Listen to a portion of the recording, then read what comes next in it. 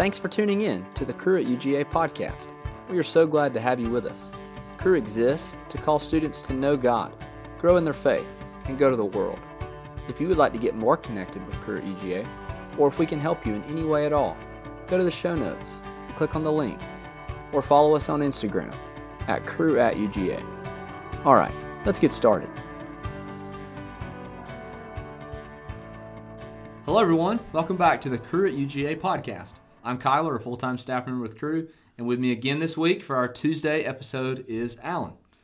So Alan, we're starting a new semester, so that means a new series for the podcast, which we're going to be starting today called I Believe. But before we get into that, first, tell our listeners what we have coming up February 5th and 6th weekend. Right. Hi, everybody. Yeah, February 5th and 6th, if you're a Cru student, we have a really fun, unique opportunity that we're pretty excited about, and it is our winter conference.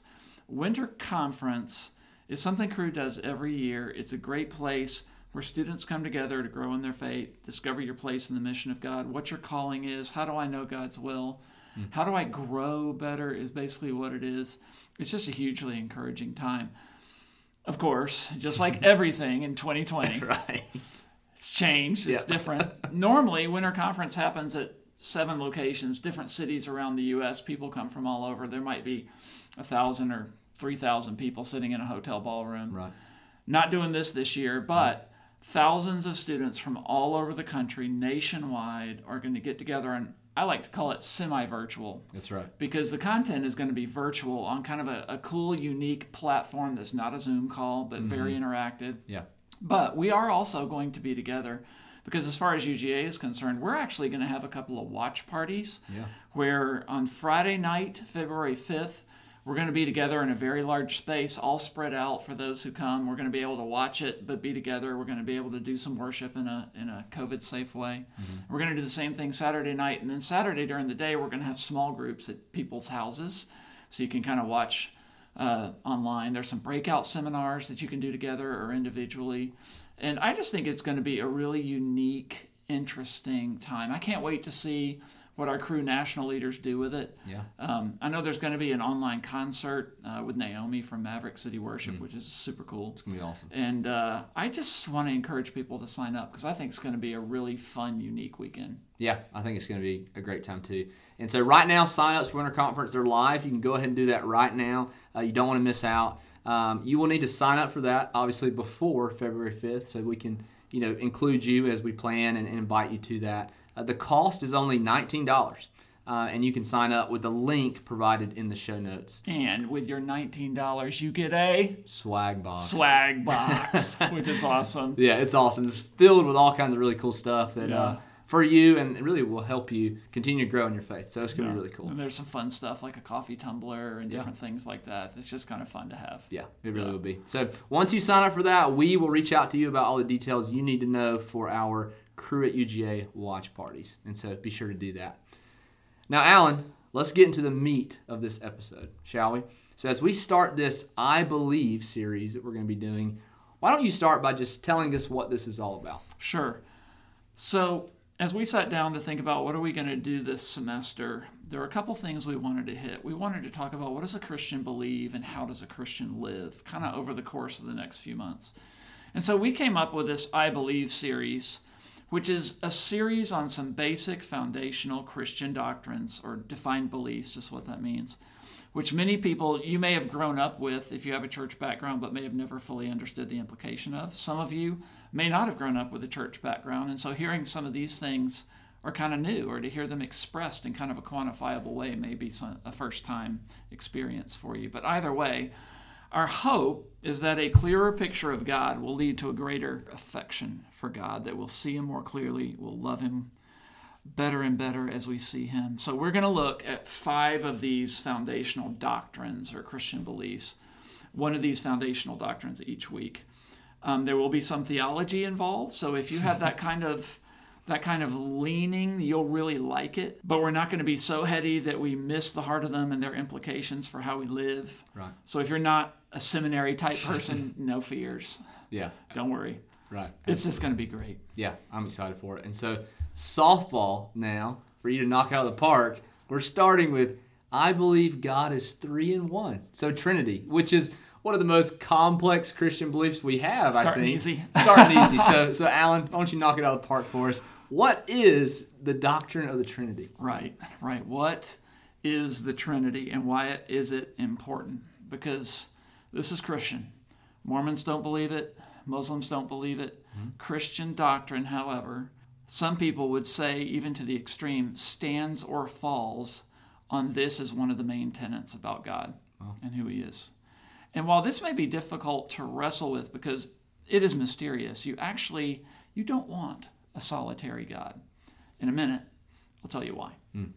But let's talk about what it is. The Bible never uses the word Trinity. That's a word theologians have come up with to describe the teaching. But even though the Bible doesn't use the word, it does teach it over and over again. So briefly, what we mean by Trinity is that God has what we call 3 persons, but is one God. The 3 are the Father, the Son, and the Holy Spirit. And by saying they are 3 in 1, what we mean is they're one God altogether. But the 3 different persons are individual, distinct, and have different functions, as it were. Right. So the Father is God, the Son is God, the Holy Spirit is God, but the Father is not the Son, is not the Holy Spirit. Now that sounds a little confusing, but I think as we get into it, we can try to make a little more sense of it, though we'll never make complete sense. But let me talk about the biblical basis for a second. You see this all over the New Testament after the Son is revealed. For instance, Jesus himself teaches it in the Great Commission in Matthew 28:19. He says, "Therefore go and make disciples of all nations, baptizing them in the name of the Father, the Son, and the Holy Spirit." And Jesus himself is describing God that way. Or Paul in 2 Corinthians 13:14 says, "May the grace of the Lord Jesus Christ, the love of God, and the fellowship of the Holy Spirit be with you all." Here you have the apostle speaking directly about God as the Trinity and the 3 persons, even though he doesn't use the word. You'll note the order varies. That's not important, as if it were a hierarchy. It's just the nature of who God is. In the baptism of Jesus, which is in all 4 Gospels, you see the persons of the Trinity presented together. The Son is baptized, the Spirit descends on him in the form of a dove, the Father speaks. And so over and over again, you see the 3 persons of the Trinity mentioned, talked about specifically, and God represented as this. On the other hand, the Bible writers were very clear there was only one God, not multiple gods, and they weren't talking about 3 different gods. For instance, 1 Corinthians 8:4, Paul says, "So then, about eating food sacrificed to idols, we know an idol is nothing at all in the world, and that there is no God but one." Very clear. In the Old Testament, Deuteronomy 6:4, one of the most famous passages in the Old Testament says, "Hear, O Israel, the Lord our God, the Lord is one." Now that, in case you don't know it, is a special passage. It's called the Shema. Everybody say that with me. Shema. That's right. That's the Hebrew word for hear. That's how the passage starts. And this is the most important passage in the Jewish scriptures. Jesus affirmed that in Mark 12:29. The lawyer comes up to him and he asks, "What is the most important commandment in the law?" And Jesus answers, "The most important one," answered Jesus, "is this: Hear, O Israel, the Lord our God, the Lord is one." For a Jewish person, they grew up in a synagogue with this. I have Jewish friends that I went to high school with, and they would sing, "Shema Yisrael, Adonai Elohuna, Adonai Echad." I thought I'd just impress you with a little Hebrew nice there, but Echad means one. He is one God, right? Yeah. But why is this most important? Because the verse that follows it is, "Love the Lord your God with all your heart, with all your soul, with all your mind, and with all your strength." But this idea of God being one is so much at the heart of the nature of God that we have a monotheistic religion. This is not Hinduism. We do not believe there are a multitude of gods out there. This is not New Age thinking where every tree has a god. This is not pantheism. There's one God. So here you have Jesus, who claims that he himself is God, and he also says God is one. So clearly the Bible teaches God is 3 in 1. And what that means is that the whole undivided essence of God belongs equally to each of the 3 persons. The divine essence It's not divided among the three persons, but it's wholly present with all its perfections in each one of those three persons. Yet each one is separate. So it's not 1 + 1 + 1 = 3. It's 1 + 1 + 1 = 1. All right. All right. Head hurt yet? A little bit. Listen, we could do a more in-depth study of this, and we won't on this podcast. But if you want resources for that, write to us, and we'll point you to them. Yeah, absolutely. And one practical way, maybe, if you're listening, you can engage with this and finding the Trinity in the Bible. Put on your Trinitarian goggles as you read the Bible and look for all three persons of the Trinity. You can find this in the Old and New Testament. Yes. A practical way to do this is when you see God the Father, maybe put a triangle by him. When you see God the Son, put a cross by him. And when you see God the Spirit, put like a little star by him. And in the Bible, you will see the Trinitarian God in Scripture. So a very practical way to maybe think more about that or get more used to that when you read the Bible. Exactly. And I think you see it unfold before you. But we have to admit, this is a mystery. It is a mystery. But that we have to admit the fact that there may be some mystery to God is not something that really should surprise us. We are finite creatures. Right. And it's only natural that we may not, with our human minds, completely comprehend everything about God. Mm-hmm. That only makes sense. One of my favorite verses, Deuteronomy 29:29, says, "The secret things belong to the Lord our God, but the things revealed belong to us and our children forever, that we may follow all the words of this law." There are things we're not meant to grasp. They belong to God. But what is revealed to us, and what is revealed to us about the Trinity, is to be followed and known and cherished and lived by. Right? So let's, given that background, talk about why is this important and what difference does it make to us? Why is this doctrine important to know and learn? Wouldn't it be enough to just kind of understand God is there and just kind of go with it? And to answer that, I am going to read one very important passage, was kind of our main passage for the day. And my hope is that as we read this passage, our hearts are just going to burst with happiness. And it's John 17. So let me start into it. I'm going to start, this is verse 3. It says, "Now this is eternal life, that they may know you, the only true God, and Jesus Christ, whom you have sent." Now, you're probably familiar with this verse, but it's so important because what it's saying is when we talk about eternal life is a relationship. It's knowing God. It's a state of and a function of knowing God. But here's how Jesus expands on that idea later in John 17. I'm going to pick it up with verse 20 through 24.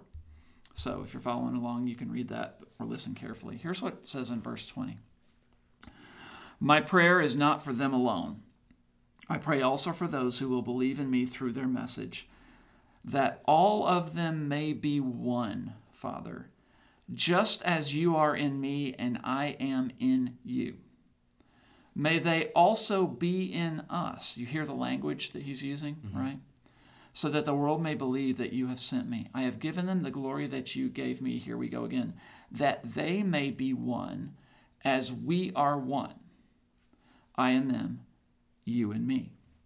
May they be brought to complete unity to let the world know that you sent me," and here we go again, "and have loved them even as you have loved me. Father, I want those you have given me to be with me where I am and to see my glory, the glory you have given me because you loved me before the creation of the world." And there's a lot of talk about unity and oneness in that passage, right? But this is not the unity and oneness kind of talk that we talk a lot about today in America, about can't we all get along, can't we, not have so much division. The oneness and unity that Jesus is talking about is a different point. What is that point? He requests that God would bring all us who believe to complete salvation, which is defined as what? Being one with God, as Jesus and the Father and the Spirit are one. Do you see it? Yeah. See, it doesn't mean that we actually become God, but what he's saying is salvation is joining into the oneness of God, joining into that love relationship that is going on. Because what is that oneness? It's love. That you have loved them even as you have loved me, is what Jesus has said. Jesus is saying, I want you to save them. And what that means is they get to experience that love we get to experience. They get to join us, right? Love. The essence of God is love. We're told it's love. 1 John 1:8, God is love. So many other passages, John 3:16, on and on. God is love. And all these verses demonstrate God practices love as his nature among the persons of the Trinity. You see why this is so important, right? A solitary God is not love. Love is outward. Right. God has never been a lonely, self-centered individual. He is, in his mysterious nature, existing as one in three persons in a perfectly loving, honoring, fulfilling relationship. See, God exists in this relationship of persons perfectly loving one another, self-sacrificially, submitting to one another forever. And that's why Jesus says to the Father in John 17:24, you loved me before the creation of the world. That's a description of Trinity life. Right. Right? Yeah. And what Jesus is saying is, God, all those that you've given me, all those who believe, bring them into that Trinity life with us. Bring them into that love, that oneness that we have. Wow. That's amazing. Now that's the thought that should really make our hearts burst, because this is why the Trinity is so important. Think of the implications of what we just read. Number one, God is love. He's a loving God in his very nature. The Trinity is a loving relationship. He's a good God. He's a positive God. He cares. He's tender. He loves. That's who he is. Number two, God is relational. His nature is to be in relationship in the Trinity. And I guess number three follows from that. We, being created in his image, are also relational. So this is part of who we are. We reflect this part of God. We, too, are made for relationship, which is why when you turn on the radio in the car, you have so many pop songs sung about being in love, I guess. We're just naturally thinking relationally all the time. Yeah. But the ultimate relationship we're really made for is with God. And so 1 Corinthians 5:5 says about us going to heaven to be with God. Now it is God who has made us for this very purpose and has given us the Spirit as a deposit, guaranteeing what is to come. The Holy Spirit being in us is basically saying, hey, one day you're going to be in Trinity life with us. And until that time, I'm going to walk with you and take you there. That's so good. That's an amazing thought, right? It is so good. Wow. So I think another implication of this, too, maybe the last one I'd mention right now is, well, one of the things we have to understand that is important from Trinity is that God has no needs. God is perfectly sufficient in the Trinity relationship, and so he did not need to create us, right? So why did he create us? It was not because he was lonely. It was not because he was bored. It was not because he wanted to be a control freak. He did so in order that we could share in that perfect love that he has. And that's what Jesus prays all through John 17. Father, bring them into this oneness so they can enjoy it too. This is what we call knowing God or salvation. Yeah, that's so good. And Alan, as you talk about the last point of God not having needs, this doesn't exist in a vacuum. This is real life. People really do maybe struggle with this or have different views on this. Just last semester, I was talking with a student that I'd met on campus, and we were talking about his beliefs on life and spirituality, and I asked him just very plainly, do you believe in God? And he said, yes, I believe in God. And so we were talking more about that, and I said, why do you think God created us? Just asking what he thought. And no joke, his answer was probably just because he was bored. Or maybe he just wanted to see what would happen. Wow. And he kind of compared it like a video game. That God was just like, I'm bored. I want to play with these subjects that I make and just to see what happened. Yeah. And so I was talking to him more about this, and I asked him about the Trinity, if he was familiar with the doctrine of the Trinity. And he kind of was familiar with it, but he didn't believe in it. He didn't think it was real. He didn't think it was true. But Alan, like you said, this doctrine of the Trinity is so crucial for our understanding of God and what he is like. Because God did not create us. Like you said, he didn't create us because he was bored. Our amazing Trinitarian God doesn't and will never and has never been bored. Correct. He created us out of an overflow of his Trinitarian love, and he wanted to share that with us for all of eternity. Yeah, isn't that amazing? I mean, this is the real conversation, and I feel like this is why we need to know and understand this, because this is a real struggle to understand the nature of our existence. If we don't understand the nature of God, we miss everything. Yeah. We have to understand this is true. because it defines so much of us, right? Right. It's hitting you now, right? Yeah. This is why Christians have to prize this doctrine so rightly, because the nature of God declares this is the nature of our salvation. So let me finish with this. If God is love and is the supreme being in the universe, what is the most loving thing he could possibly do? Give us himself. Bring us into the love which he is. That invitation is what is offered to every person.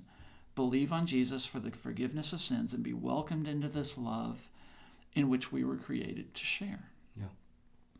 So maybe one last implication follows the fact that this is an invitation, and that is, since this is the most loving thing that could possibly be done, and it came at the cost of great sacrifice, it follows that rejecting that invitation, therefore, is the most evil and offensive thing that can be done. Make sense? Yeah. See, a lot of times we treat sin lightly as if it's no big deal, but sin actually is the rejection and spurning of the greatest loving act in the universe, right? To be offered to join into the Trinitarian love. It is just offensive beyond what words can describe. When a child rejects his or her parents' sacrificial love, or maybe a person rejects the romantic love of a faithful spouse, I mean, we call that a tragedy, and we're offended by it. Right. Well, then how tragic and evil is it to reject the offer of self-sacrificial love from the God of the universe, and instead choose selfish, temporary, self-gratifying sin instead? I mean, that should terrify us. No wonder hell seems so extreme. It's because the act of sin is extreme enough to merit it when you see it in this light. So you can see why this Trinity doctrine must be understood rightly and believed. This is just a crucial belief of Christians. And as Christians say, I believe God is 3 in 1. Wow, Alan, that's all truly just amazing to think about and talk about. You know, there is no God like our God, and that's wonderful news that we can celebrate. So just to recap a little bit, when we think about this question, why is God love? The answer is because God's Trinity. And when we think about why can we be saved, the answer is because God is Trinity. That's huge. That's big time. And we also know to be true that the only reason we are able to live the Christian life is because, Alan? Because God is Trinity. That's right. You know, we don't have a ton of time to talk about that and go into all that today, but maybe another time. But this doctrine is just so precious to us, and it's so important to talk about. Yeah. You know, I will share with our listeners, if this topic confuses you, you're not alone.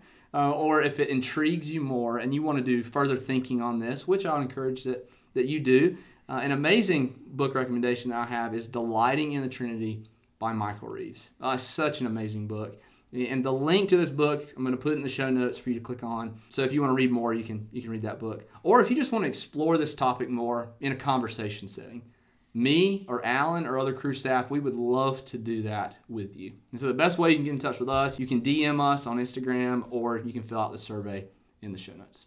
Yeah, that's great. Thanks so much, Kyler. Yeah, thanks, Alan. Thanks for being on this week's episode, for talking, about this stuff with us. And to everyone listening, just thanks for being here and joining us. And be sure to listen to our Friday Spotlight episodes. And we will also catch you next week as we continue our I Believe series.